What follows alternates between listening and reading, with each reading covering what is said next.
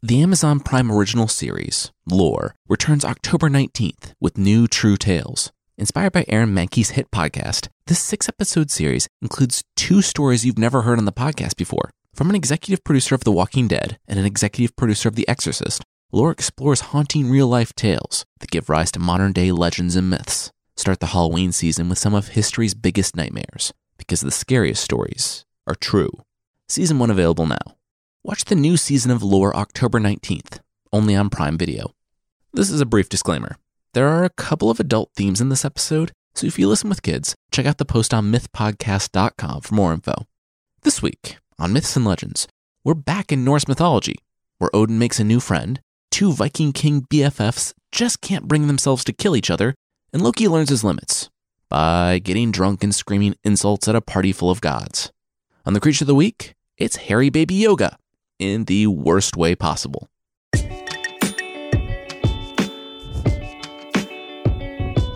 This is Myths and Legends, episode 125, Bound.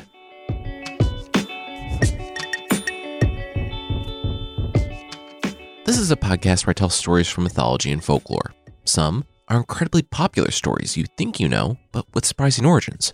Others are stories that might be new to you, but are definitely worth a listen. Okay. So we're back in Norse mythology at last. This time, it's with a true Norse myth tale that I haven't used before, because it didn't really fit into our narrative. It's not part of the Prose Edda, that book by Snorri Sturluson that contains almost all of what we know about Norse mythology, but it's part of a later saga. Think of it how, after Sherlock Holmes died, Sir Arthur Conan Doyle published extra stories, but framed it that Watson was digging through his papers and, found so many extra stories he had recorded from his time with Sherlock, but forgot about. It's like that. This one was compiled by some Christian monks, and it really shows. The Christians at the time seemed to want to have their cake and eat it too. They wanted to tell stories of Odin, Freya, Loki, and Thor, but there was that little tiny sticking point about them being gods. So the Christians just took that away. Instead, Othin was just a king of a land called Asgarth, a heathen land. And now that that little detail was out of the way, they could proceed to tell a story that sounded exactly like Odin, with all of his god powers and abilities. So today's story takes place between the time Othin, I'm just kidding, I'm not going to call him that, the time Odin sacrificed himself so he could see the runes and learn magic, and after the death of Balder, but before the binding of Loki. Now, the Norse universe is divided into 9 worlds. We, the humans, live on Midgard. Elsewhere, there are 3 main groups of beings that are about equal in power: the Aesir, the Vanir, and the Jotnar, or the Giants. The Aesir rule the universe from Asgard, and they're led by Odin and his son, Thor. The Vanir just came to a truce with the Aesir in a massively long war, and both sides don't like the Jotnar, or the Giants, who live in Jotunheim. As part of the truce between the Aesir and the Vanir, Freya, a Vanir, came to live in Asgard with her father and brother. And that is where we'll pick up today's story.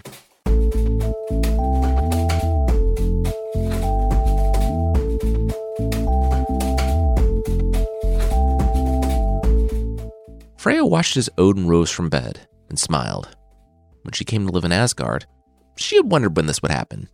She had seen the glances, and despite his ruthlessness and genocidal tendencies, she decided to see how it would be. Her people had a treaty with the Asgardians, but Freya knew what it was. That's why she chose to go live in Asgard. Then, when Odin sacrificed himself to see the runes, he became the most powerful being in any of the 9 realms. Freya was unattached, so if he was into it, why not? Sure, he had a wife, but it didn't seem to bother him, so it didn't bother her, and oh my gosh, why is he here? Odin looked down at the sentient head he had picked up off the floor. Oh, him? That's Mimir. Hey, Freya, said the head. Yeah, I know who he is, Freya replied, but why is he here? Oh, well, he died. You know how you guys lost the war? Odin said. It was a truce. Semantics, the Allfather said with a smirk. Well, Mimir and Heinir were the Aesir that were sent to live with the Vanir, as Freya, her father, and brother had been sent to live with the Aesir. Well, they were so impressed by how handsome Heinir was that they made him their chieftain. Freya rolled her eyes. No wonder her people lost the war. Anyway, the issue with Heinir? He was pretty, but he was dumb. He did well when the wisest man in the 9 worlds, Mimir, was whispering into his ear. But whenever Mimir didn't make it to the meetings, or had to take a bathroom break, Heinir would inevitably say or do something stupid. The Vanir, feeling cheated because their sexy chieftain was an idiot, took it out on the actual worthwhile hostage they received. A week later, Odin had received a head in a box from Vanaheim. It wasn't a complete loss, however. In addition to many other things, Freya had been teaching Odin satyr magic. The war was over, and she knew the winning side. There had to be someone to stand against the Jotnar and the fire giants and Jormungandr and every other monster beyond the walls.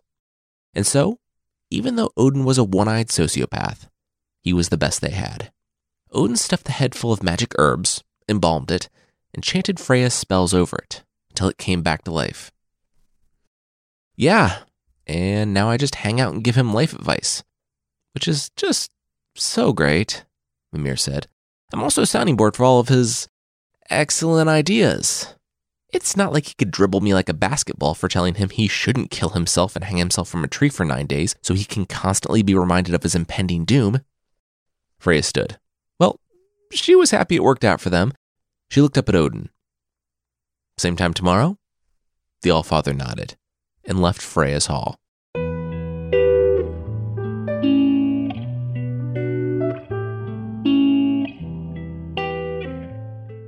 Freya sat relaxing in the courtyard of Folkvanar when she heard a hammer ringing off in the distance. She stood and followed the sound until she found herself wandering in the forest, looking on what appeared to be a sheer cliff face. Still, the sound of hammers and laughing called out from within. Freya knocked, but nothing happened. With a shrug, she returned home. It was a couple weeks of near-daily visits to the forest until, one day, she arrived to find a door to the darkness open. Freya ducked low and found that the deeper she went, the warmer it became, until she was looking on the cozy forge of 4 dwarves. Immediately, they fell to the floor and lay prostrate. Get up, she told them. Why did they do that? The beatings, the lead dwarf replied. The others nodded in unison. Freya shook her head. She wasn't an Aesir. She wasn't going to beat them. What were they doing? Did they live down here? The dwarves replied that yes and no. It wasn't by choice. Odin kept them down there to make stuff for him. The rock opened up at the top for them to see sunlight now and then, and emptied the chamber pots. But they were expected to keep working. Freya nodded slowly, processing the discovery. That was terrible, but not surprising. Then she pointed to the necklace they were crafting. She liked it. How much? The dwarves looked at each other and threw up their hands. It wasn't really for sale.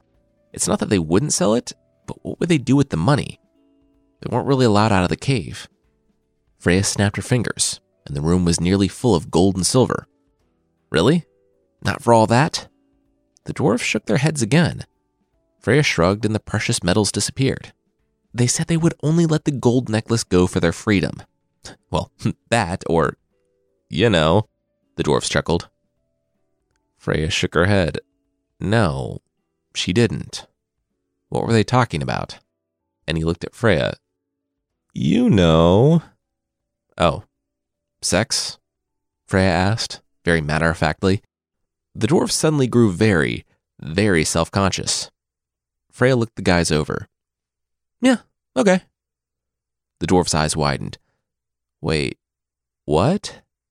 Freya explained that she was the goddess of love, sex, beauty, magic, and a lot of other stuff. But most importantly, she wasn't an Aesir. She was a Vanir. And she didn't share the same hang-ups as these guys had when it came to that. So sure, the cave wouldn't close for a few days, right? So tonight she'd be by for eeny, meeny, miny, you, she said to the dwarf, who proceeded to faint.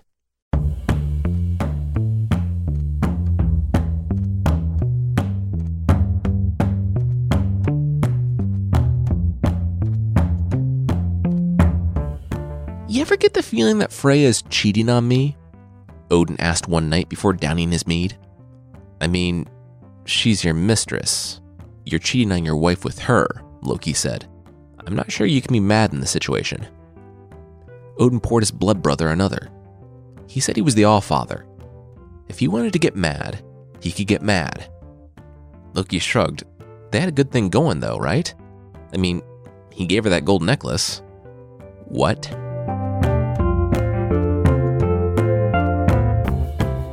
"20 minutes later, Loki was a fly, buzzing along to Freya's house. He had been a blood brother to the Allfather for years. In that time, he'd watched Odin change. He had always been power hungry, but now he was growing more paranoid. The death of his son, Balder, had been crushing. Not really because it was his son that he raised from a baby, but because of what it meant. That Ragnarok was coming. Loki knew what it meant when Hodor lined up his mistletoe and let it fly. He knew what it meant when he, in the form of that old lady, refused to weep and bring Balder back. He knew it, and he wanted it. Loki didn't know the full scope of Ragnarok.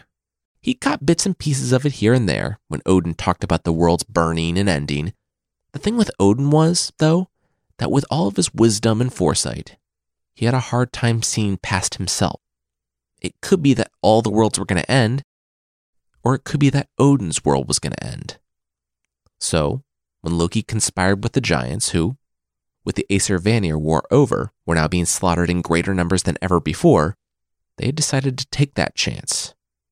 That was why Loki was in Asgard. That's this podcast characterization of Loki. Like most things in mythology, the character of Loki is a contradictory mess, so do with that what you will. Of course, Loki's super cool subversive resistance mission sometimes put him on less cool assignments, like sneaking into Odin's mistress's house and stealing a golden necklace. After zooming around Folkvanar half a dozen times, Loki finally found an opening. He shrunk to the size of a fruit fly and crept into the hole. As he approached Freya, he could see she was wearing the necklace. He hovered in the air above her head and, in a moment, popped into a flea that dropped into her clavicle. He walked the length of the gold necklace, but, of course, the clasp was on the back. He rolled his little flea eyes and climbed up her cheek. "Bite, bite, bite, bite, bite, bite, bite, bite," Loki said, before he saw the shadow of Freya's hand rising up to greet him. He dove off her cheek and onto her pillow, just in time for her hand to scratch her cheek. She stirred and rolled over.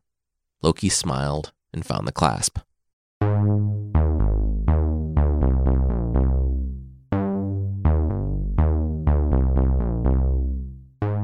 "Can I have my necklace back now?" Freya said the next morning when she found Odin at breakfast. "Hi, Freya, is it?" Odin said with a shake of his head, indicating that Frigg, his wife, was in the next room. "I'm always happy to bring justice for any of my subjects. Please, let's go to my throne room and discuss this, friendly yet homely-looking stranger." "I'm not your subject. I'm Vanir," Freya said when they arrived in the throne room. "There's a treaty in place that says as much, and even you can't go against that. Now give me back my necklace." Odin refused, until she admitted how she came by it. Freya shrugged. "Okay, so she had a few very nice nights with some mythological creatures." Odin grimaced. "Oh." He hadn't expected her to just come out and say it. She knew how I felt about them. Freya crossed her arms and asked Odin again. She wanted her necklace back. The Allfather pursed his lips. If she wanted it back, she needed to do something for him. Freya shook her head. "No, those days were over." Odin furrowed his brow. "No, not that. There were a couple of kings on Midgard who didn't listen to him when he was trying to lead them astray and mess up their lives. So now he wanted them to fight each other. Forever. Or at least until Ragnarok, if that was going to happen." "Deal," said Freya, snatching the necklace. She would make her way down to Midgard.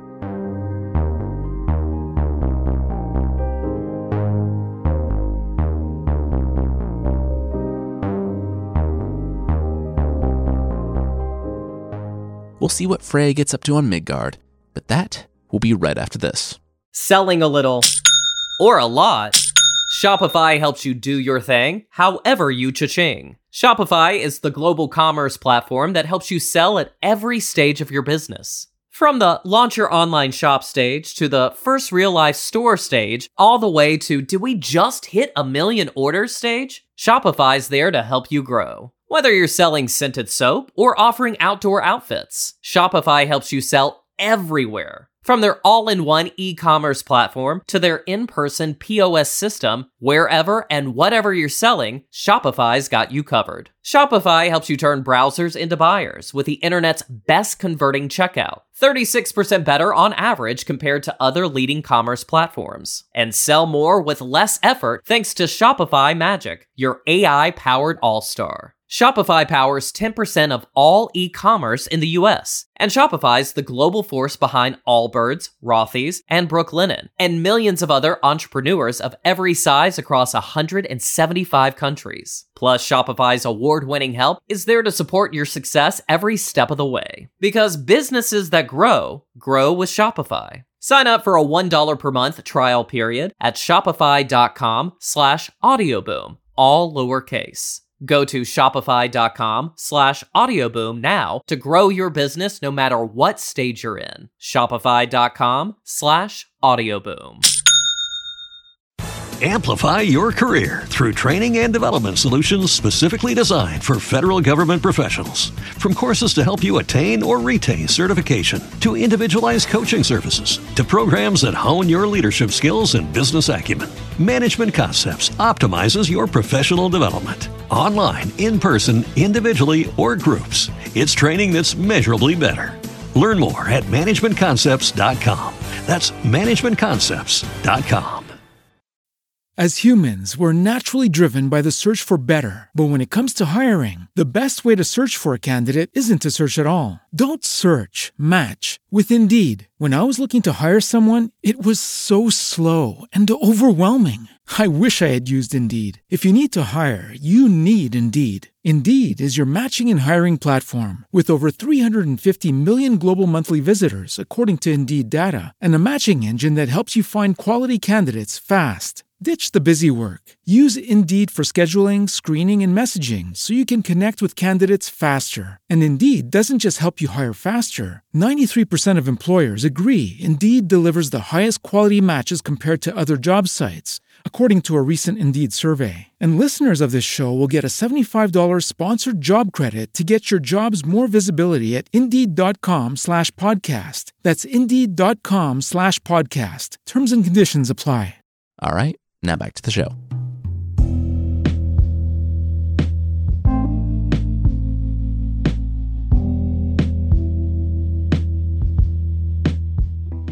And who are you exactly?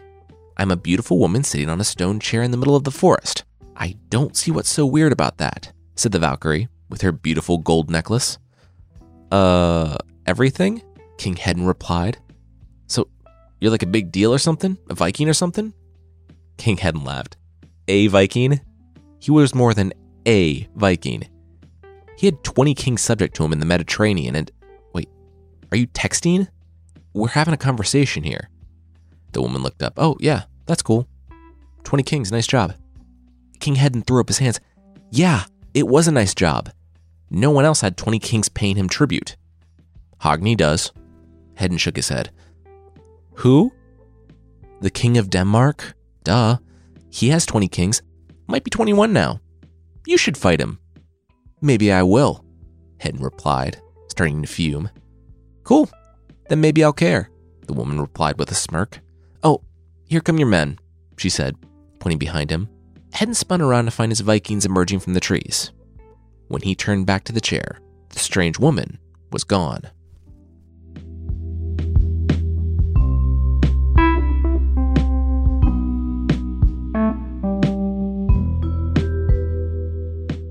Well, great. They're best friends now, Odin spat.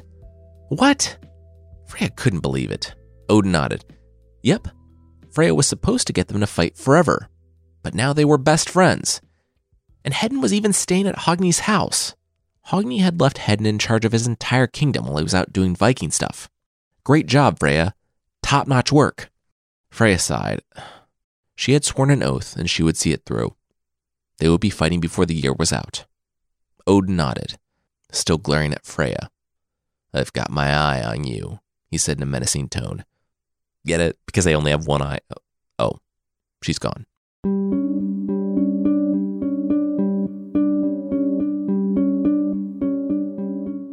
One day, while Hedin was out walking, he chanced upon a strange-looking woman, once again sitting on a stone chair in the middle of nowhere. "So when you getting married?" Freya asked. Hedin, beaming, said that Hogni was going to give him his daughter. His new best bud was going to be his father-in-law, and all thanks to that beautiful stranger. Freya shook her head. She didn't think that was a good idea. Hedin looked at her quizzically. "And why not?" She said it made him look weak. Asking for a wife?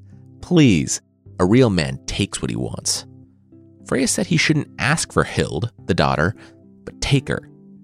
And to show Hogni he was so strong, he should tie Hogni's wife up in front of his boat in the harbor and cut her in half like a ribbon at the end of a race. Hedin shook his head. It sounded like the stranger was baiting him with notions of toxic masculinity. He said he had something wonderful here. A friend. Hogni was a great guy, and Hedin wouldn't betray him. Also, that was really dark. Who thinks of stuff like that? Odin, Freya hissed under her breath. She popped a cork out of the mead and handed it to Hedin. He had chosen wisely. Let's drink to Hedin's exceptional decision-making. Hedin grinned again. Why, thank you, magical stranger in the woods offering me a totally normal drink. Bottoms up.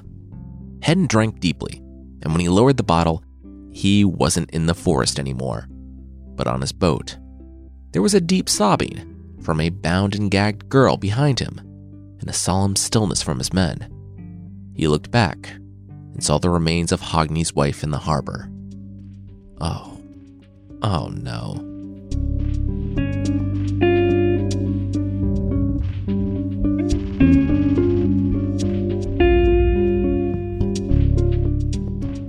Hey, sorry about all that, Freya said to Hedin. It wasn't really my call. Odin's a pretty horrifying jerk, and he more or less made me do that. I hope you'll understand. I was in a pinch with some dwarves and a necklace, and I really thought it would be easier to get 2 Viking kings to fight. But you guys became best friends. You really had something special. Anyway, you should sail away from here as quickly as possible because he's gonna kill you. Time to wake up now. Hedin snapped awake. That was when he heard the yelling. They had been moving as fast as they could for weeks now, making port in the evening and sailing again before first light. He didn't know it, but Hogni had a favorable wind, thank you Odin, and was catching up. Every evening they landed in the port that Hedin had left that morning, until, one afternoon, Hedin saw Hogni's ships on the horizon. His old friend was coming for him. There was only one thing left to do. As Hogni and his Vikings approached, he saw Hedin waving to him from the beach. He had all of his men behind him, and all of them were pointing to their weapons, sitting on the sand. Hedin was waving him in. When he docked and waded ashore, Hogni screamed that he was planning on giving Hedin his daughter to marry. He didn't have to kidnap the girl, and also saw his wife in half. What was wrong with him? Hedin sighed from the beach. Would Hogni believe it was magic mead? Pushing through waist-deep waves to the shoreline, Hogni shook his head. No, absolutely not. A raven shot past into the evening sky, and when it disappeared from view, Hogni continued. He could forgive the kidnapping of his daughter, but Hedin would have to answer for the queen right now. He ordered his men off the ships and onto the beach, and Hedin immediately threw up both hands. He understood what he did was wrong. He had no control, but please, he was the one who gave the orders. No one else needed to die but him. But Hogni wouldn't hear it and shook his head. His former friend might have given the order, but his men carried it out. Everyone on this island would fight. Hedin shook his head and looked sadly to the ground, just as an axe found his collarbone, cutting him to the ribs. Hogni whipped around, urging his men on to slaughter all of Hedin's troops, but they didn't move. Instead, they looked behind him in horror. The king turned and found Hedin standing before him.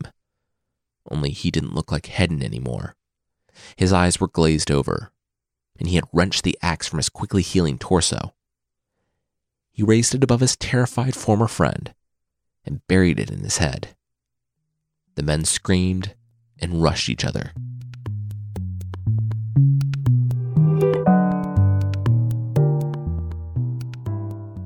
Why did you do that? Freya asked, as the pair watched the armies of the 2 Viking kings kill each other and rise over and over again. 'Cause it's hilarious," Odin replied with a smile. "There's nothing on Netflix, and also Netflix won't exist for 1,500 years. The kings were friends, and now they're killing each other. It works on so many levels, it's hilarious." Freya rolled her eyes and left Odin to his afternoon entertainment. Sometime later, Loki blinked awake, his head pounding. The sun was so bright. Then someone blocked it for him. "Oh, thanks." He opened his eyes a bit wider to see who blocked the sun for him, and saw the form of Thor standing over him. "Hey, buddy, if you wouldn't mind standing there for about 3 more hours, I'm really hungover." "Wait.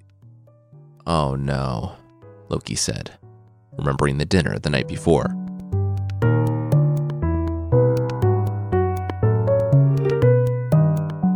Loki had arrived on time to a party that he hadn't been invited to. It was at the house of Aegir the Aesir, whose parents evidently had a sense of humor. Loki had long since learned that if you looked like you were supposed to be in a place and you carried yourself with authority, people usually let you through. That was not the case with Eldir, Aegir's servant/bouncer. He put his hand on Loki's chest and stopped him from walking in the door. Loki had looked up, asking what he thought the man was doing, because he surely wasn't keeping a blood brother of Odin from the feast. Eldir looked the wiry Loki up and down. Yeah, that was exactly what he was doing. They were in there talking about their weapons and the next stages of the war against the giants, and Loki wasn't invited. For a long time, Loki had been feeling as if he was an outsider among the Aesir, even since before he refused to cry and bring back Balder. He thought they didn't know it was him, and he wondered what else they knew. To find out, he had to get into that feast. Loki politely excused himself from Eldir, saying that Eldir was right. He, Loki, really was the worst, and he was going to go give birth to more magical horses now. Bye-bye now. Seconds later, a fly buzzed past Eldir's ear. Once Loki was past the door, he turned back into his normal form and stepped into the hall. Everyone fell silent. At that moment, Loki hated them.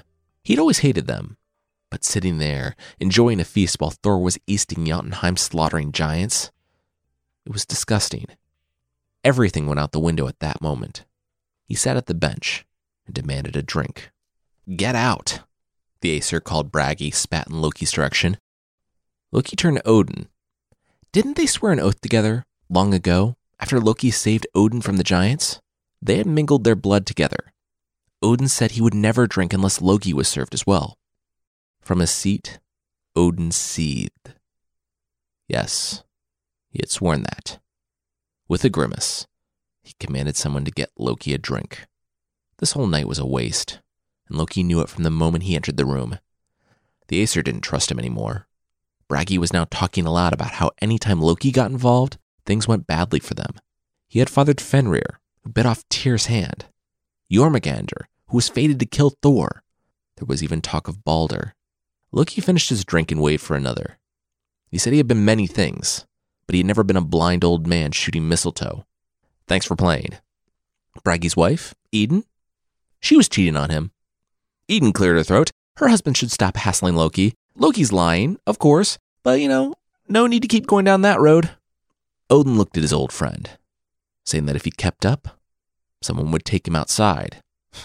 Loki smiled. He should be fine then, right? Odin let the weaker party win all the time. He would spur these great kings to battle, and then abandon them, so they would be taken to Valhalla and be stuck with him for eternity. Odin narrowed his eye. That was for Ragnarok, and Loki knew it. They needed the best there. Besides, not every man could choose to disappear for months and give birth in a cave. Loki shrugged. He knew who he was. At least he didn't wander around Midgard pretending to be an old wizard. Everyone always knew that it was Odin. He was the only one who did that. Their back and forth continued, as Loki drained drinks number 2 and 3. Finally, Freya spoke up, saying that Loki should really slow down. Loki just laughed. Freya! She wasn't just sleeping with the Allfather and the dwarves, but her own brother as well? That's like Lannister-level gross. And she was just as complicit in Odin's schemes now, too. Those kings that were fighting, Loki finally put a stop to that one after 140 years. Seriously, guys, Loki had to lure some Christians in who killed the undead warriors with one stroke because they were Christians, and that story was written by Christians. Loki sneered. Freya might be a Vanir, but she knew which side she had chosen. Freya stopped talking and sat down. Standing against chaos and death was the only side. Even if it meant standing with a tyrant, the best bad option was sitting at the head of the table, and she had made her choice. Frigg was now suggesting that Loki try and calm down. There wouldn't be fighting in this hall, but Asgard could be dangerous for Loki if he kept talking. Loki drained yet another drink before he laughed. Frigg, Odin's wife, was speaking up now. Great to hear from you for the first time on this podcast. Cool. She had skeletons, just like everyone else at this table. Ve and Vili, Odin's own brothers. That was cold even for Loki. There were also rumors of her and Vidrir's wife, too. And dangerous? Frigg should know who she was talking to. Loki was the most dangerous being in Asgard. Fenrir, Jormungandr, and you know what? It was time to come clean. Hodor shot Balder, but blind men, well, they were notoriously bad at aiming. He had just needed a little nudge, and the reason Balder wasn't sitting at the table with them, that was Loki too. You're welcome. They were right, and they all knew it. He was the woman who refused to weep. He kept Balder in hell, where he belonged. A great commotion and a few gasps rippled instantly through the group as Loki stood from the table, scraping the bench legs on the floor. He drained his final glass in front of the stunned room. It had been fun, really, but he should be going. He turned and he bumped right into Thor. Loki snapped his fingers. It's too bad Thor was so late. He really wished he could reminisce about the time the mighty Thor trembled in a giant's glove, or the time he peed himself when facing a giant, or the time he married one of the giants, or the time he got a whetstone lodged in his forehead. That was looking great, by the way. It was only just slightly extremely noticeable. Anyway, time to go. In a flash, Loki turned into a fly and buzzed right past Thor's ear and out of the feast. The next morning, things were kind of fuzzy, and Loki didn't know how he woke up at the top of a waterfall. But what he did know was who was standing above him, Thor. And though Loki was a little fuzzy on the details of the previous night, Thor was not. Loki scrambled to his feet and stood before Thor, saying that last night, he had been drunk. Loki threw up his hands. He had been having a bad day, and he said some crazy things. But all that stuff he said, he took one step back and then smirked. All that stuff he said, it was all true. In an instant, Loki transformed into a fish and plummeted toward the water. And Thor's hand shot out and caught him right before he touched it. Thor squeezed the fish, and just before Loki lost consciousness, Odin arrived, saying that Thor shouldn't kill him. They had something else in store for him.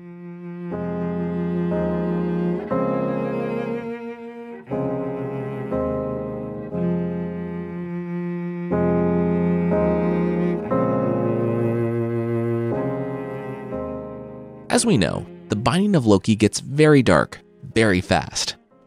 We won't go over it again. We've already talked about it twice in this podcast.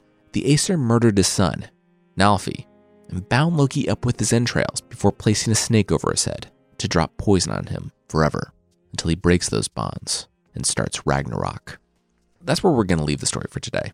I love the Norse myths, and as I was looking back, I realized that we never really connected the dots between Loki not weeping for Balder and him being bound. And we introduced Freya as Goldgreed the Witch a while back, who came to Asgard as a hostage to the Aesir-Vanir War. But we never really explored how she came to essentially be one of them and fight 100% on their side at Ragnarok. If you want to hear the story in its entirety, I have updated the list of Norse myth episodes on the site and put them in chronological order. You can check it out at mythpodcast.com. That's it for this week. Next week on the podcast, it's our annual Halloween episode. We'll be talking about a creature so terrifying, I've been putting off doing it as a Halloween episode for 3 years. I want to say thanks to the Blast Rider, Farmer Jono, KJ255678, Lola Love Dog, George Dean, J Dilla23, Iron Trex, Emerit, Emma Lucine, MS Brogard, SD403Y, and Matthew Dragon for the reviews on Apple Podcasts. Thanks so much for the reviews. I really appreciate it. It's great to hear from you. And if you'd like to leave a review there, it does help the show. And you can find the show there at apple.mythpodcast.com. There's also a membership thing on the site. For less than the price of one cow brain that you can buy online, though I read that I guess you should buy in bulk to make it cheaper to save $1 per cow brain, you can get extra episodes, source pack ebooks, and ad-free versions of the show that will make you smarter than buying an extra brain. That's not really how it works. To get more information on the membership, and not cow brains, check out support.mythpodcast.com.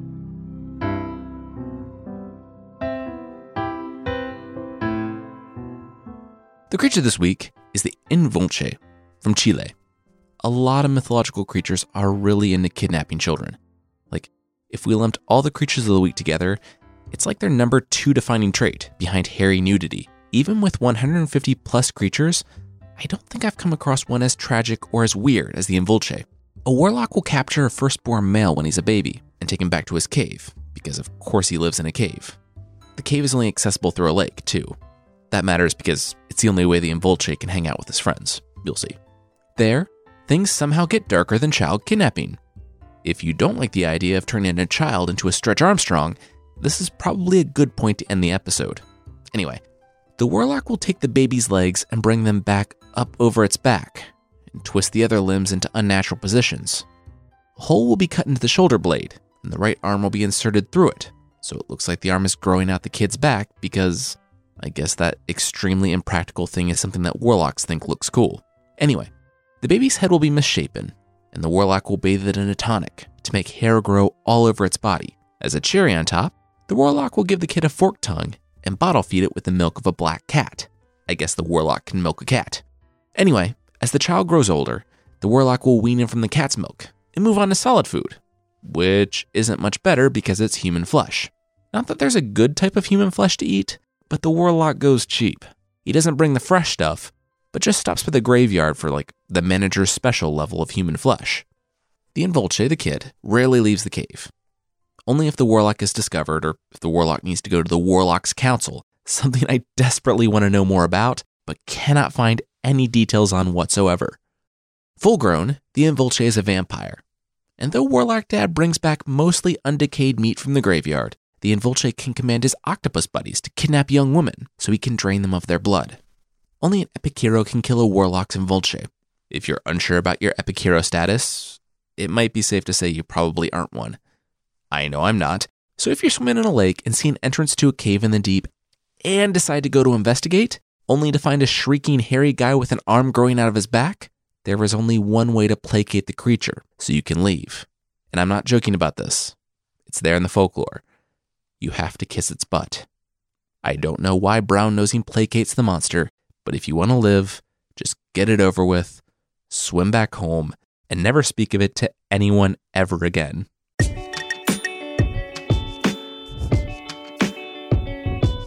That's it for this week. The theme song is by the band Broke for Free, and the Creature of the Week music is by Steve Combs. There are links to even more music in the show notes, and support for today's show comes from Empty Faces, a monthly subscription that sends you cryptic clues, objects, and ciphers that you can use to solve a mystery in real time. It's a fun surprise on your doorstep, and you want to start solving the mystery from the moment you open the box. Everything you need is inside. It's really fun. Right now, just for our listeners, you can go to emptyfaces.com/legends for 10% off your first box. They only accept 200 members per day, so hurry to take advantage of this offer. That's emptyfaces.com/legends for 10% off your first box. emptyfaces.com/legends. Today's episode was hosted and written by me, Jason Weiser, and the story editor was Carissa Weiser. Thank you so much for listening, and I'll see you next time.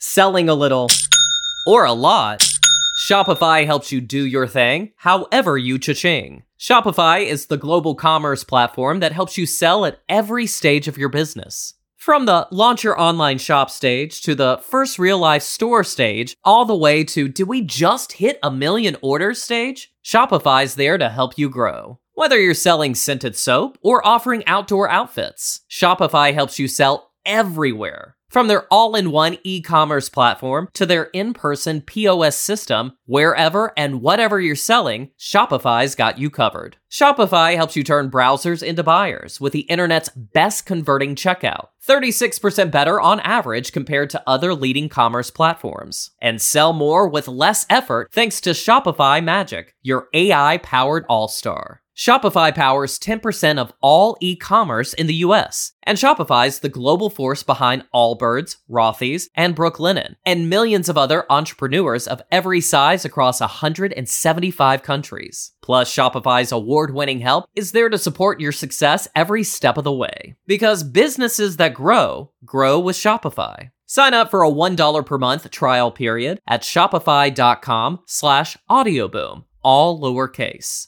Go to shopify.com/audioboom now to grow your business no matter what stage you're in. Shopify.com/audioboom. Amplify your career through training and development solutions specifically designed for federal government professionals. From courses to help you attain or retain certification, to individualized coaching services, to programs that hone your leadership skills and business acumen, Management Concepts optimizes your professional development. Online, in person, individually, or groups, it's training that's measurably better.